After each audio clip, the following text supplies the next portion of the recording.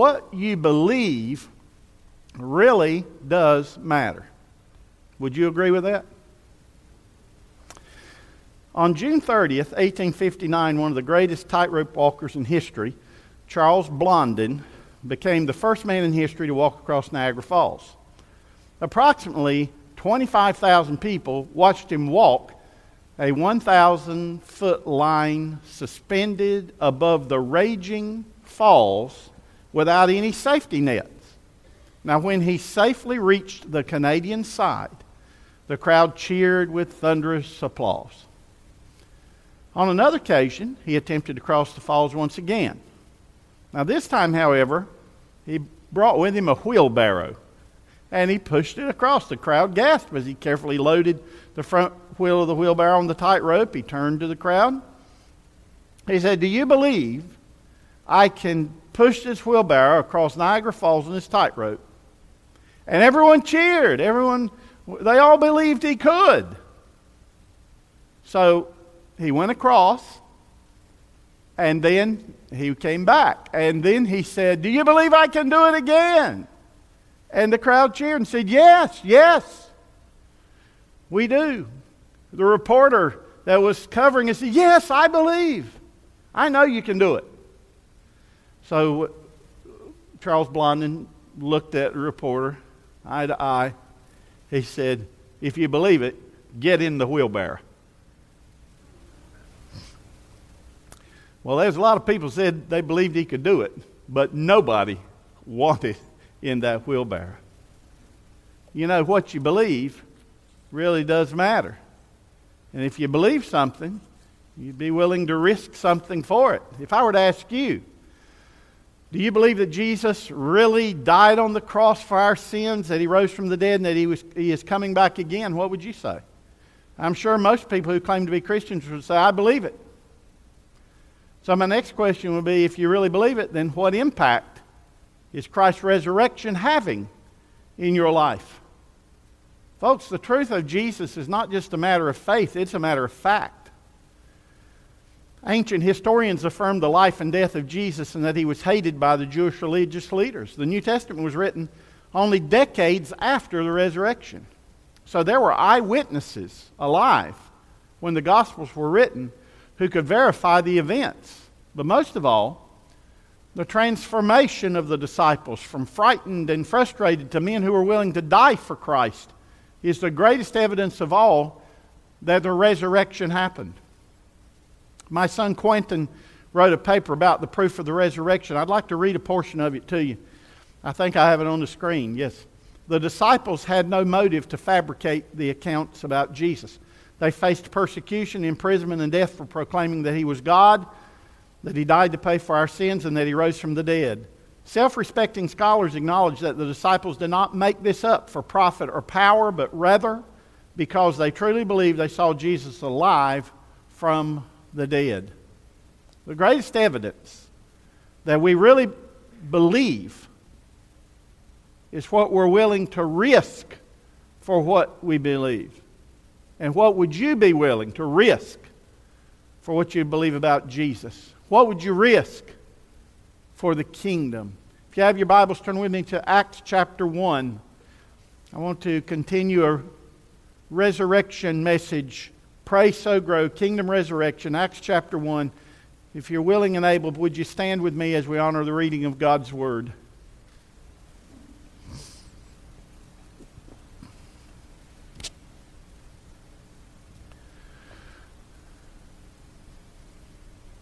Verse 1. The former account, by the way, this is Luke writing. Luke the physician, Luke the writer of the Gospel of Luke. The former account I made, O Theophilus, talking about the Gospel of Luke. The former account I made, O Theophilus, of all that Jesus began both to do and teach until the day in which he was taken up, after he, through the Holy Spirit, had given commandments to the apostles whom he had chosen, to whom he also presented himself alive after his suffering by many infallible proofs, being seen by them during 40 days and speaking of the things pertaining to the kingdom of God. So just bear with me now. How many days did Jesus live after his death and resurrection? 40 days on the earth. That's right. And being assembled together with them, his disciples, he commanded them not to depart from Jerusalem, but to wait for the promise of the Father, which he said, you have heard from me. For John truly baptized you with water, but you will be baptized with the Holy Spirit not many days from now. Therefore, when they had come together, they asked Jesus, saying, Lord, when will you at this time restore the kingdom to Israel? And he said to them, it is not for you to know the times or seasons which the Father has put in his own authority. But you shall receive power after the Holy Spirit's come upon you, and you will be witnesses to me in Jerusalem and in all Judea and Samaria and to the end of the earth. Now when Jesus had spoken these things, while they watched, he was taken up, and a cloud received him out of their sight. And while they looked steadfastly toward heaven as he went up, behold, two men stood by them in white apparel, who also said, Men of Galilee, why do you stand gazing up into heaven? This same Jesus who was taken up from you into heaven will so come in like manner as you saw him go into heaven. Let's pray. Thank you, Father, for your word. Thank you for the worship. Lord, what a great blessing it is to gather in your name. And Lord, today in this place we honor you. We lift up the name, the glorious holy name of Jesus. We pray that you will take your word and touch hearts with it. In Jesus' name we pray. Amen. Amen. You may say, are you warm out there? I am too. So I'll tell you what I'm going to do. I'm just going to bring this stool over here because I am really hot up on this stage. And if I need it, I'll be able to just sit down for just a minute. Will that be okay with you? Very hot. Okay. In our study of the kingdom, I hope you have come to realize, as I have, that for Jesus, his entire mission from heaven to earth and back to heaven had to do with preparing us for the kingdom and the kingdom for us. John said, and truly Jesus did many other signs in the presence of his disciples which are not written in this book. But these are written that you may believe that Jesus is the Christ, the Son of God, and that believing you may have life in his name. During the 3 years that the Lord walked with his disciples and taught them the truths we find in the Gospels, the main thing he wanted them to know was that everything he did was for the purpose of bringing people into his kingdom. Now, not many years after his death and resurrection, Luke researched and wrote down the story of Jesus in the Gospel bearing his name. And in Acts 1, he gave us some of the events that happened in Jesus those 40 days in his last days on earth. Let's look at them for a moment. Verse 1 through 3. The former account, Luke said, I made, which was the Gospel of Luke, O Theophilus, he's writing to a man named Theophilus, of all that Jesus began both to do and teach until the day in which he was taken up, when he ascended into heaven, after he, through the Holy Spirit, had given commandments to the apostles whom he had chosen, to whom he also presented himself alive after his suffering by many infallible proofs, being seen by them during 40 days, and speaking of the things pertaining to the kingdom of God. Now, Luke was a very educated man. He was a physician by trade and the author of the Gospel of Luke and the book of Acts. Luke knew not only how to write, but he knew how to research. And when compiling his record, he talked to many eyewitnesses of Jesus, of his life, of his miracles, his crucifixion, and his resurrection. From Luke, we learn so much about our Savior. It is no telling how many people Luke interviewed when he wrote the story of Jesus. We do know that he addressed both his works to this man named Theophilus. Now, we don't know a lot about him, but we do know he's a Gentile, like probably all of us here today. You're either a Jew or a Gentile.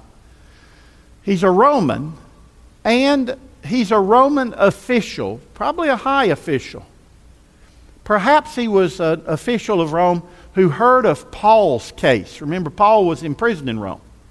And Theophilus wanted to know about this. Tell me this story about Jesus. So Luke gave him these stories, his gospel, and then later on he would write the Acts that was going on. But he gave him the gospel, the story of Jesus, to help Theophilus understand who Jesus was.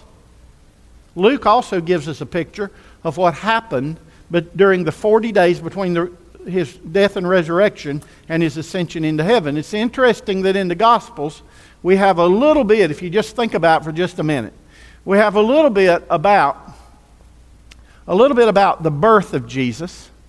We have a little bit about what happened after his resurrection. And then we have a whole lot about his life and his ministry. What we should make very clear is the fact that the kingdom was the main point of Jesus' message. It had to do with the kingdom. He talked about the kingdom while he was alive, while he was walking with his disciples, and he talked about the kingdom after his resurrection. The kingdom. What is that kingdom? The kingdom of God is the rule and reign. The kingdom of Christ is the rule and reign of Christ. It is the future reign. When he comes to this world and he just gets rid of everything evil and he starts a whole kingdom and he lives and rules and reigns on earth again. You see. And so this kingdom means that everything changes. And Jesus taught about the kingdom, and he showed his disciples that his point, that the reason he'd come was for the kingdom. And just think about it for a minute. When Jesus was born, it had to do with the kingdom. When Jesus was alive walking on the earth with his disciples, the focus of his teaching was his kingdom. After his resurrection, he's still talking about his kingdom. Because nothing that happens on this earth is more important than the coming of his kingdom. You see, the coming of Christ's kingdom to earth means the restoration of all that sin and evil has taken away. If you just think about it for a minute, this world is so immoral today. It really is. It is so wicked. Your children have so much evil in front of them, more than we've ever had before. They can put their earbuds in, their AirPods in. You don't even know sometimes what they're listening to, and it's filled with vulgarity. You see, the internet filled with pornography and everything else, all evil. There is so much evil going on in the world, and let me tell you, with AI, artificial intelligence, they're going to be able to tell your children how to do, or anybody, how to make some things and do some things that could be catastrophic. There's a very dangerous world out there. I've never seen anything like it, have you? All that hatred, all that vulgarity, immorality, all these things that are wrong according to God or right in the eyes of people. Terrible. All the danger going on in the world today. Well, all of that is going to disappear when Jesus comes again. The kingdom is important because it is the restoration of all that sin and Satan and evil has destroyed. God didn't create this world to be this way, and He didn't intend for it to be this way.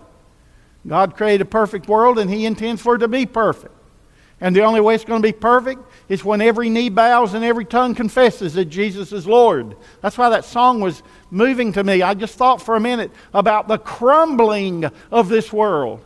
The crumbling. Folks, the only thing that's going to help you, that's going to enable you to stand when the nations crumble is your faith in Jesus Christ. It's the only thing. You'll stand when everything else is crumbling. And that's why the kingdom is so important. So important. So that's why Luke said in the days just after His resurrection, Jesus met with His disciples to discuss things pertaining to His kingdom. In the 40 days after His resurrection, Jesus gave His disciples the 3 W's of kingdom truth. Read them with me. Wait, watch, witness. Now we're going to talk about those for a moment. First, He told us to wait. Wait for the Holy Spirit. Look at verses 4 and 5 with me in the word here. And being assembled together with them, He commanded them, the disciples, not to depart from Jerusalem, but to wait for the promise of the Father, which He said, You have heard from me. For John truly baptized with water, but you shall be baptized with the Holy Spirit not many days from now. From the moment Jesus was conceived in Mary's womb, the Holy Spirit was part of His life. Do you remember what happened when the angel Gabriel came to Mary? She said, How can this thing be? And He said, The Holy Spirit will come upon you, and the power of the highest will overshadow you, and you will have the Son of God, the Holy Spirit, Spirit of God. When Jesus was ready to begin his 3 years of earthly ministry and mission with his disciples, just before he was tempted by the devil, Luke wrote, look at Luke 4:1. Then Jesus, being filled with the Holy Spirit, returned from the Jordan and was led by the who?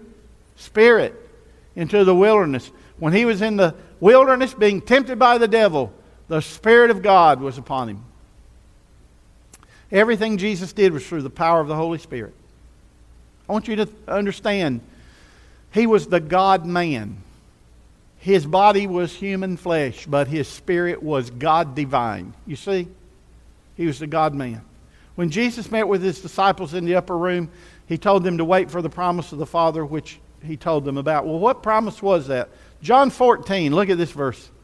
Jesus said, if you love me, keep my commandments, and I will pray the Father, and he will give you another helper, that he may abide with you forever, the Spirit of truth, whom the world cannot receive, because it neither sees him nor knows him, but you know him. How do you know him? Read that last line with me.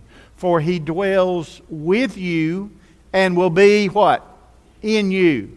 You see, when we receive Jesus Christ as our Lord and Savior, it is the same Spirit that was in Jesus, His Spirit, that comes to live in us. That's what was going to happen 50 days after the resurrection at Pentecost. The Holy Spirit was going to baptize that bunch. It was going to immerse them. And the Holy Spirit was going to come into their lives to live there forever. Now Jesus is going to talk to His disciples a little bit about that before He ascended into heaven. When we receive Jesus into our lives as Savior and Lord, it is His Spirit that comes to live within us. Paul said, but you're not in the flesh, but in the Spirit, if indeed the Spirit of God dwells in you. If anyone does not have the Spirit of Christ, he is not His.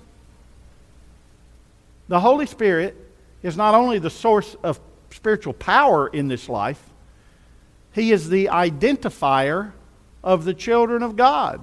It is the Holy Spirit that differentiates the children of God from the children of the devil.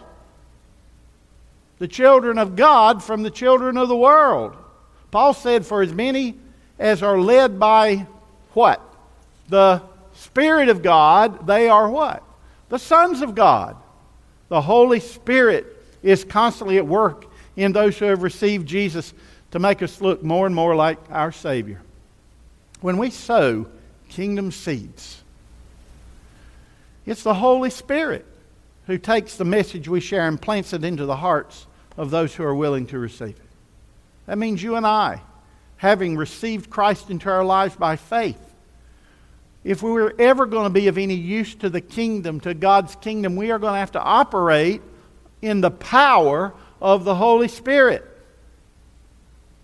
There's nothing we can do of any eternal value unless it is done in the power of the Holy Spirit. Now, on the resurrection day, after Jesus had been seen by Mary Magdalene and some other women and some others, He met with His disciples. And John remembered, John 20, 19 through 22. Then the same day at evening, I want you to notice what's happening here. The same day at evening being the first day of the week. What's the first day of the week? Sunday. It's Resurrection Day. That morning He rose from the dead. Now it's later that afternoon. When the doors were shut where the disciples were assembled for fear of the Jews, Jesus came and stood in their midst. And what did He say to them? Peace be with you. What's that Hebrew word? Shalom. Jesus said shalom.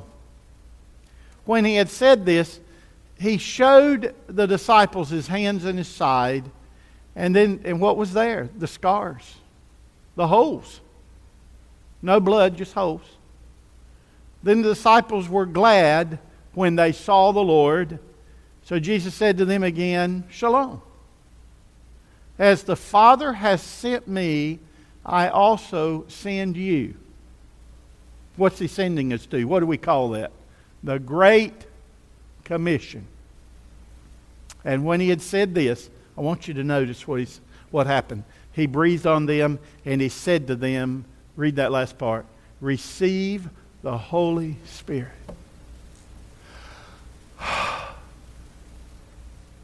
When I exhale, all I get is CO2, carbon dioxide. When Jesus exhaled, they got His Spirit. Now I want you to think about this for a minute. When those disciples were in the upper room, it's probably the same room where they had the Last Supper, by the way. That was kind of their headquarters there in Jerusalem. When Jesus appeared to them, He breathed on them to give them the sense of what it was going to be like when the Holy Spirit came upon them on the day of Pentecost and they had the Holy Spirit permanently. You see, up to this point, up to the day of Pentecost, the Holy Spirit came upon people and left people. And Jesus wanted them to know what it was like. What did that feel like when the Holy Spirit comes upon you? Folks, I know salvation is by faith and not by feeling, but let me tell you something. When the Holy Spirit is real in your life, there's a feeling there. Would you agree? Amen? You know, if you've experienced the Holy Spirit, I mean, He's in your life if you're a Christian. If you're not a Christian, the Holy Spirit's not in there. But if you're a Christian, He's there. Now, the key for you is to let Him have more control of you. And the more control you give to the Holy Spirit, the more you sense His presence. And His presence is the presence of Jesus. Jesus said, "Receive my Spirit." On the day of Pentecost, when they were gathered and the Holy Spirit came, guess who sent that Spirit? It's the Father and the Son. But the Holy Spirit came to indwell them permanently. So, only by being indwelled by the Holy Spirit could a person enter His kingdom. Only through the power of the Holy Spirit could those first disciples and us today do any kingdom work that would be of eternal value. And only through the Holy Spirit can Jesus use us to change this world. So if Jesus relied on the Holy Spirit to display the power of God in His world, how much more do we need the Holy Spirit to empower us and use us to show the resurrection life to people who desperately need Him in our world? Paul said, "But if the Spirit of Him who raised Jesus from the dead dwells in you, lives in you, He who raised Christ from the dead will also give life to your mortal bodies through His Spirit who lives in you." Jesus told His disciples to wait for the Holy Spirit. And folks, let me tell you something. You and I need to wait for the Holy Spirit. That's right. We need to seek God on a daily basis. I just got a little book from the Billy Graham Association. And Billy Graham, in his life, every day he read 5 Psalms and a proverb.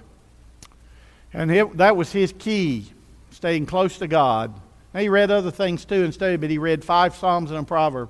And I started doing that. And boy, I'm telling you, it will change. It'll just make your day. We need to seek the Lord. You know what the Bible says? Seek the Lord while He may be found. And today the Lord Jesus wants you to seek Him. And the more you seek Him, the more His Holy Spirit is going to take control of you, of your thoughts, of your actions, of your words, of your direction in life.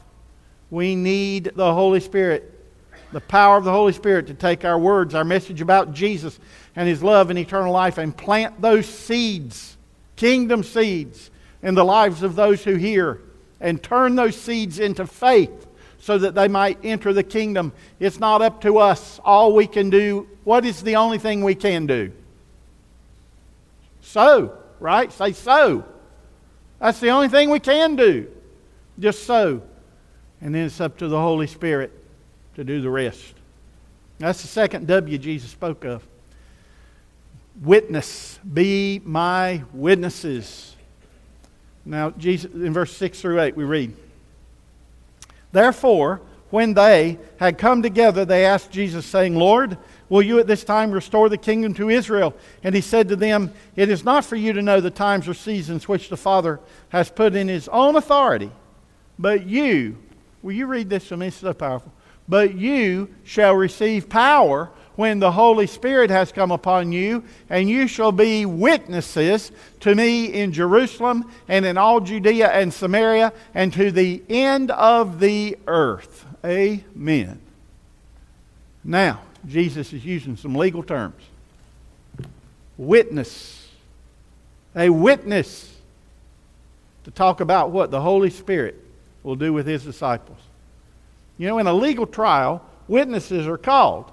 And do you know what they say when they put their hand on the Bible? Todd, do they still put their hand on the Bible? I don't know if he's here or not.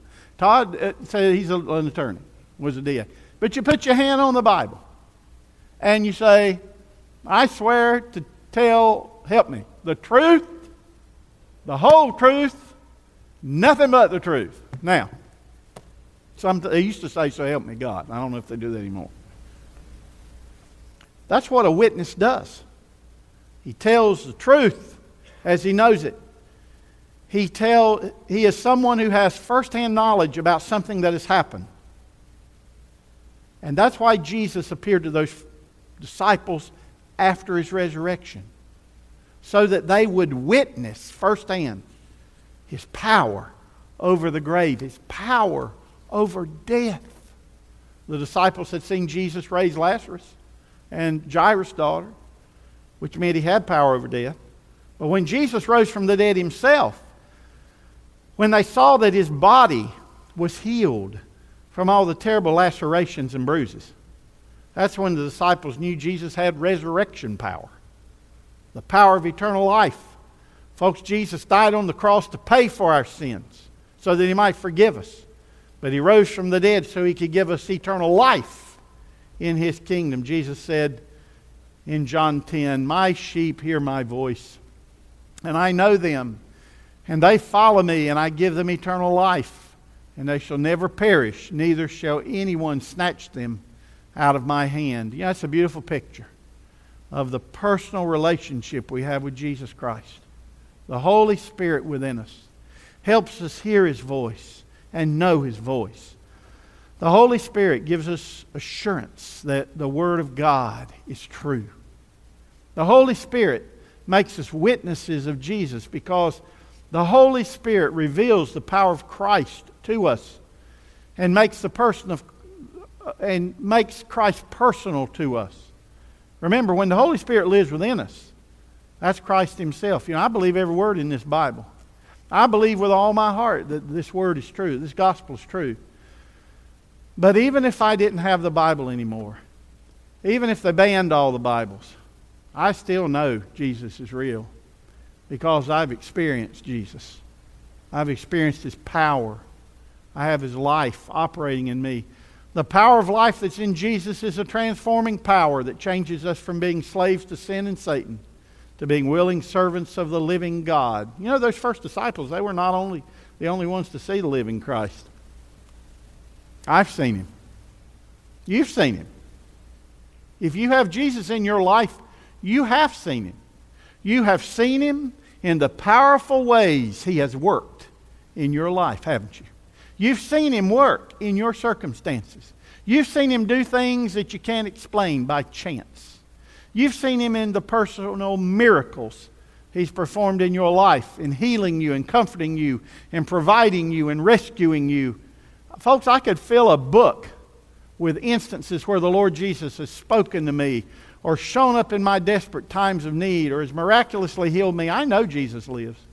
Not because there's an empty tomb in Jerusalem. I know because there's a fullness in my life. My life's filled with the personal presence of King Jesus. And one day he's coming back to this earth. Right now, though, his throne is in my heart. And I'm so glad Jesus loves me enough to live in me and work through me to help others find a place in his kingdom. What a privilege to be a child of God and a servant of God. Amen? And there's no greater calling, folks, than the calling to follow Jesus. Friends, I cannot believe how corrupt our world has become. People need Jesus so desperately today. Our world needs to hear the good news of Jesus again. And that's why we need to pray so grow for the kingdom. You and I are the only witnesses to the only Savior this world has. If we don't tell this world and show this world the truth of Jesus, where will they get it? There's a desperate need for the witness of Christ, the witnesses of Christ, to start giving testimony in this court of world opinion. This world's becoming so evil because the only voices they hear are the voices of Satan and those who follow Satan. People are desperate for good news today. And guess what? You and I have good news. Amen? The news that the Christ who died on the cross and rose from the dead lives in us. Wants to save this world and live in the hearts of those who will receive Him. The best news anyone could ever hear is that Jesus loves you and wants to save you. What could be better than that? What could be better than the truth that the same Jesus who rose from heaven is one day going to return and take over this entire planet and rid the earth of Satan's influence once and for all? That's good news, folks. And let me tell you, I'm just proud of you today for sowing more than 3,000 kingdom seeds. That means 3,000 people have heard something of the good news of Jesus. Amen. Isn't that wonderful? Amen. Amen. And through your live stream, you're talking about, in the last 2 months, over 20,000 people have heard something of the good news of Jesus. And that's the third thing we see in the resurrection story. It has to do with the kingdom. The third W, watch for the kingdom. Watch. Jesus had so much to say about His coming kingdom. So much to alert the disciples about. Listen to His calls for us to watch. Matthew 24, watch therefore, for you do not know what hour your Lord is coming. But know this, if the master of the house had known what hour the thief would come, he would have watched and not allowed his house to be broken into. Therefore also you be ready, for the Son of Man is coming at an hour you do not expect. Watch. Matthew 25, watch therefore, for you know neither the day nor the hour in which the Son of Man is coming. Mark 13, watch. But of that day and hour knows no one. No one knows, not even the angels in heaven, nor the Son, but only the Father. Take heed and do what? Watch and pray, for you do not know when the time is. We don't know when the kingdom's coming. Folks, as far as I'm concerned, everything's been fulfilled that needs to be fulfilled. I believe Jesus could come right now. I wish He would. I believe He could come right now. Jesus did not say we should hope that His kingdom will come. Jesus said we should do what? Watch for His kingdom to come. The kingdom reign of Christ is coming to earth, whether anyone is expecting it or ready for it or not. Jesus is coming again. He's coming with a vengeance. Luke wrote, now when Jesus had spoken these things, verses 9 through 11 of Acts 1. Now when Jesus had spoken these things, while they watched, He was taken up, and a cloud received Him out of their sight. And while they looked steadfastly toward heaven as He went up, behold, 2 men stood by them in white apparel, who also said, Men of Galilee, why do you stand gazing up into heaven? This same Jesus who was taken up from you into heaven will so come in like manner as you saw Him go into heaven. Wow. That's powerful. Isn't that exciting? Let's pay attention to those words from these angels. Jesus had led the disciples to the Mount of Olives, where He spoke His final words to them and gave them the Great Commission from Matthew 28. And Jesus came and spoke to them, saying, read it with me, all authority has been given to me in heaven and on earth. Go therefore and make disciples of all the nations, baptizing them in the name of the Father and of the Son and of the Holy Spirit, teaching them to observe all things that I have commanded you. And lo, I am with you always, even to the end of the age. And He ended by saying what? Amen. So that's a good word, isn't it? Jesus said it. The Great Commission is not just a commandment to carry the gospel to the world. It's a great promise. It's a twofold kingdom promise. Notice with me these promises. First, the promise that this sinful present age of man's rule will end and give way to the glorious kingdom age of the reign of Christ. And two, whenever we're sharing the good news of the kingdom, Jesus is with us. Jesus told His disciples, you go and be my witnesses. Tell my story to this fallen world. Tell everyone to repent and believe now, because it's going to be too late when I return. And then Jesus, in His resurrected body, rose into the sky until He vanished out of their sight in the clouds. And then, while those disciples were gazing, standing there looking up, as Jesus went into the clouds, 2 angels appeared to them and said, hey, why are you gazing up? Jesus told you to go out and spread the good news. You're gazing up, but you're supposed to go out and spread the good news. Sow His kingdom seeds, because as sure as He left this earth, He is coming again, and this time with His kingdom. So don't just gaze, Jesus said. Watch for my return. Watch with anticipation. Watch as if you believe He could return at any time. That's how the first Christians watched I know it's been 2,000 years and the Lord Jesus has not returned, but when I look at the condition of this world and I see what Jesus had to say about the wickedness of this world just prior to His return, it makes me believe that His kingdom could come at any moment. Listen to Jesus as He told His disciples about a future day. For as lightning that flashes out of one part under heaven shines to the other part under heaven, so also the Son of Man will be in His day.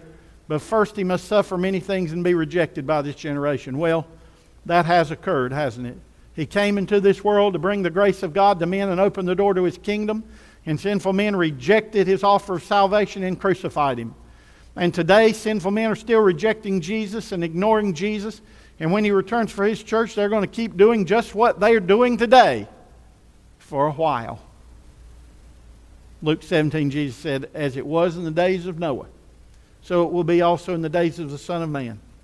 They ate, they drank, they married wives, they were given in marriage until the day that Noah entered the ark, and the flood came and destroyed them all. Likewise, as it was also in the days of Lot. What were they doing? Just what they were doing, ordinarily what they did in the day, just like the world today. They ate, they drank, they bought, they sold, they planted, they built. But on the day that Lot went out from Sodom, it rained fire and brimstone from heaven and destroyed them all. Even so will it be in the day when the Son of Man is revealed. Luke said to Theophilus, Jesus died on the cross and rose from the dead by His own power and proved His power through many infallible proofs. In other words, the resurrection of Jesus was not a secret resurrection, nor was it hidden from view, but Jesus appeared to hundreds of people before He ascended into heaven. And just before He left this world, He promised to return with His kingdom. That personal and powerful promise means that we should do everything in our power to help an unbelieving world believe in Jesus. And that's not going to happen until we act like His witnesses. If we live our lives like everyone else in the world, folks, living for what we can gain for ourselves and for all the pleasure we can have, then we're not really being His witnesses. If we talk like the world with all its dirty, vulgar language, when Satan has controlled our speech, then we're not really being controlled by the Holy Spirit. If we're living our lives unconcerned about the future, continuing to choose leaders who promote a trans lifestyle, who endorse abortion at any stage, who want to stop the proclamation of the gospel, if we're not living to please God and help people know the truth of His Word, then we're not really watching for His kingdom. And that's our kingdom principle. Read it with me. Resurrection life demands a resurrection lifestyle. What is a resurrection lifestyle? It's a life lived with the kingdom in mind, with pleasing God in mind, with helping others find Jesus in mind. As Paul said, it's a holy lifestyle. Colossians 3. If then you were raised with Christ. Will you read this with me? If then you were raised with Christ, seek those things which are above, where Christ is, sitting at the right hand of God. Set your mind on things above, not on things on the earth. For you died, and your life is hidden with Christ in God. When Christ, who is our life, appears, then you also will appear with Him in glory. Amen. A resurrection lifestyle is a lifestyle that is focused on bringing glory to the Lord Jesus in what we say and do. It's a lifestyle like that which we will have in heaven. Free from fleshly desires and sin. Free from worry about the things of this life which we cannot control. As Paul said, if we've been raised with Christ, then our old life is gone and we have a new life that belongs to Jesus. Remember, folks, if Jesus bought and paid for you with His blood, then you belong to Jesus. I belong to Jesus. And our goal should be to do everything in our power to glorify Him. And that includes sowing His kingdom seeds wherever we go, seeking the Holy Spirit to give us opportunities to sow that seed, to help others see Jesus and come to know Him. Folks, listen to me. If you have been to the cross and then you have experienced His resurrection life, the resurrection changes everything. I read a little story. It was called The Resurrection of Debbie. came from Lee Strobel's The Case for Christ. Listen to this. Habermas rubbed his graying beard. The quick-fire cadence and the debater's edge to his voice were gone. No more quoting of scholars, no more citing of Scripture, no more building a case. I had asked about the importance of the resurrection, and Habermas decided to take a risk by hearkening back to 1995 when his wife, Debbie, slowly died of stomach cancer. Caught off guard by the tenderness of the moment, Lee Strobel said, all I could do was listen. I sat on our porch, the man began, looking off to the side at nothing in particular. He sighed deeply. He went on, my wife was upstairs dying. Except for a few weeks, she was home through it all. It was an awful time. It was the worst thing that could possibly happen. He turned and he looked straight at me. But do you know what was amazing? My students would call me, not just one, but several of them, and say, at a time like this, aren't you glad about the resurrection? As sober as those circumstances were, I had to smile for two reasons. First, my students were trying to cheer me up with my own biblical teaching. And second, it worked. As I would sit there, I'd picture Job, who went through all that terrible stuff and asked questions of God, but then God turned the tables and asked Job a few questions.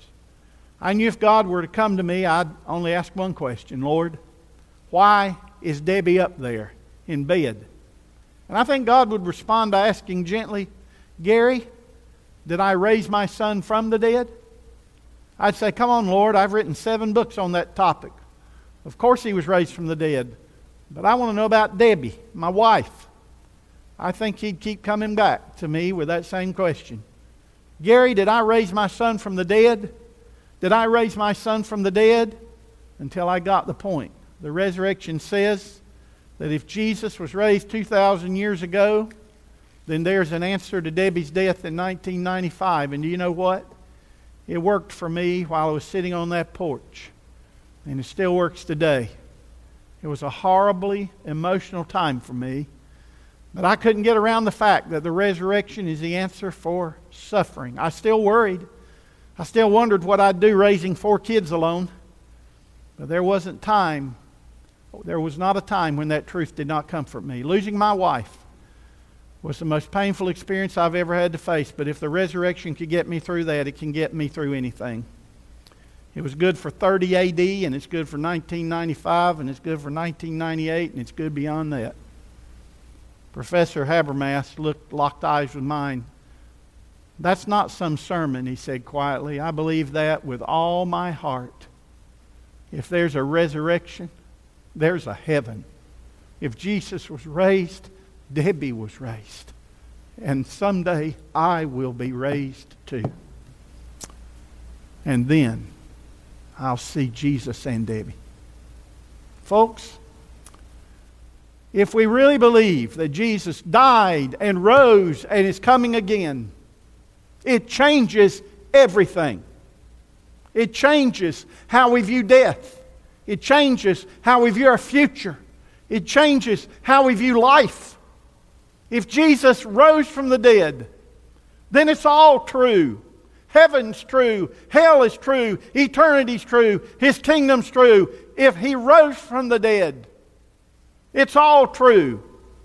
And it changes everything. Amen? Bow with me. Do you really believe Jesus died on the cross for your sins? That He rose from the dead? And that He is coming back again?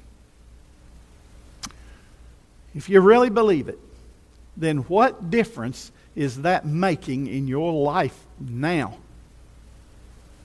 Where is your focus? Like Paul, are you looking forward or backward? What evidence is there in your life? Evidence that people can see that Jesus is alive. How many people this week heard something from you? Saw something in you that planted a kingdom seed in their life? How many? Maybe you want to believe. Maybe you want to have hope. A whole lot's happened, but you want Jesus. You want that peace that He can bring. You want that life in you, His life, His Holy Spirit. You want Him to be your own personal Savior and Lord. Why don't you pray and receive Him today? Say, Dear Jesus, I'm so sorry for all my sins. I'm sorry, Jesus, that I've left You out of my life. I recognize how much I need You. I ask You to forgive me for all my sins. I believe You died on the cross to pay for my sins, and You rose from the dead to give me eternal life. Right now, Jesus, come into my life. Move out all the trash. Get rid of all the shame and the guilt. Clean me, Jesus. Clean me up. And come and live in me. Today I receive You as my Savior and my Lord. Thank You, Jesus. Thank You that You have a place for me and the people I love that's just waiting. Thank You, Jesus. Boy, if you prayed that prayer, it's the greatest prayer you could pray. When we're singing, I'll be at the front. The cameras will be off. If you'd like to come down and say, Pastor Donnie, I accepted Jesus. Or maybe there's somebody you need to pray for, and I'll be glad to pray for you. Sometimes people walk down and say, pray for this person with me. They need Jesus. Oh, I'll help you if I can. Father in heaven, thank You, Jesus. Thank You that with all the pain and the suffering, all the grief that we go through when we see all of this around us, thank You, Jesus, for rising from the dead, because it makes it all true. And we have so much more to look forward to. In Jesus' name, amen. Let's sing, Brother Steve. Stand with us as we sing, Have Thine Own Way, Lord. Have Thine Own way.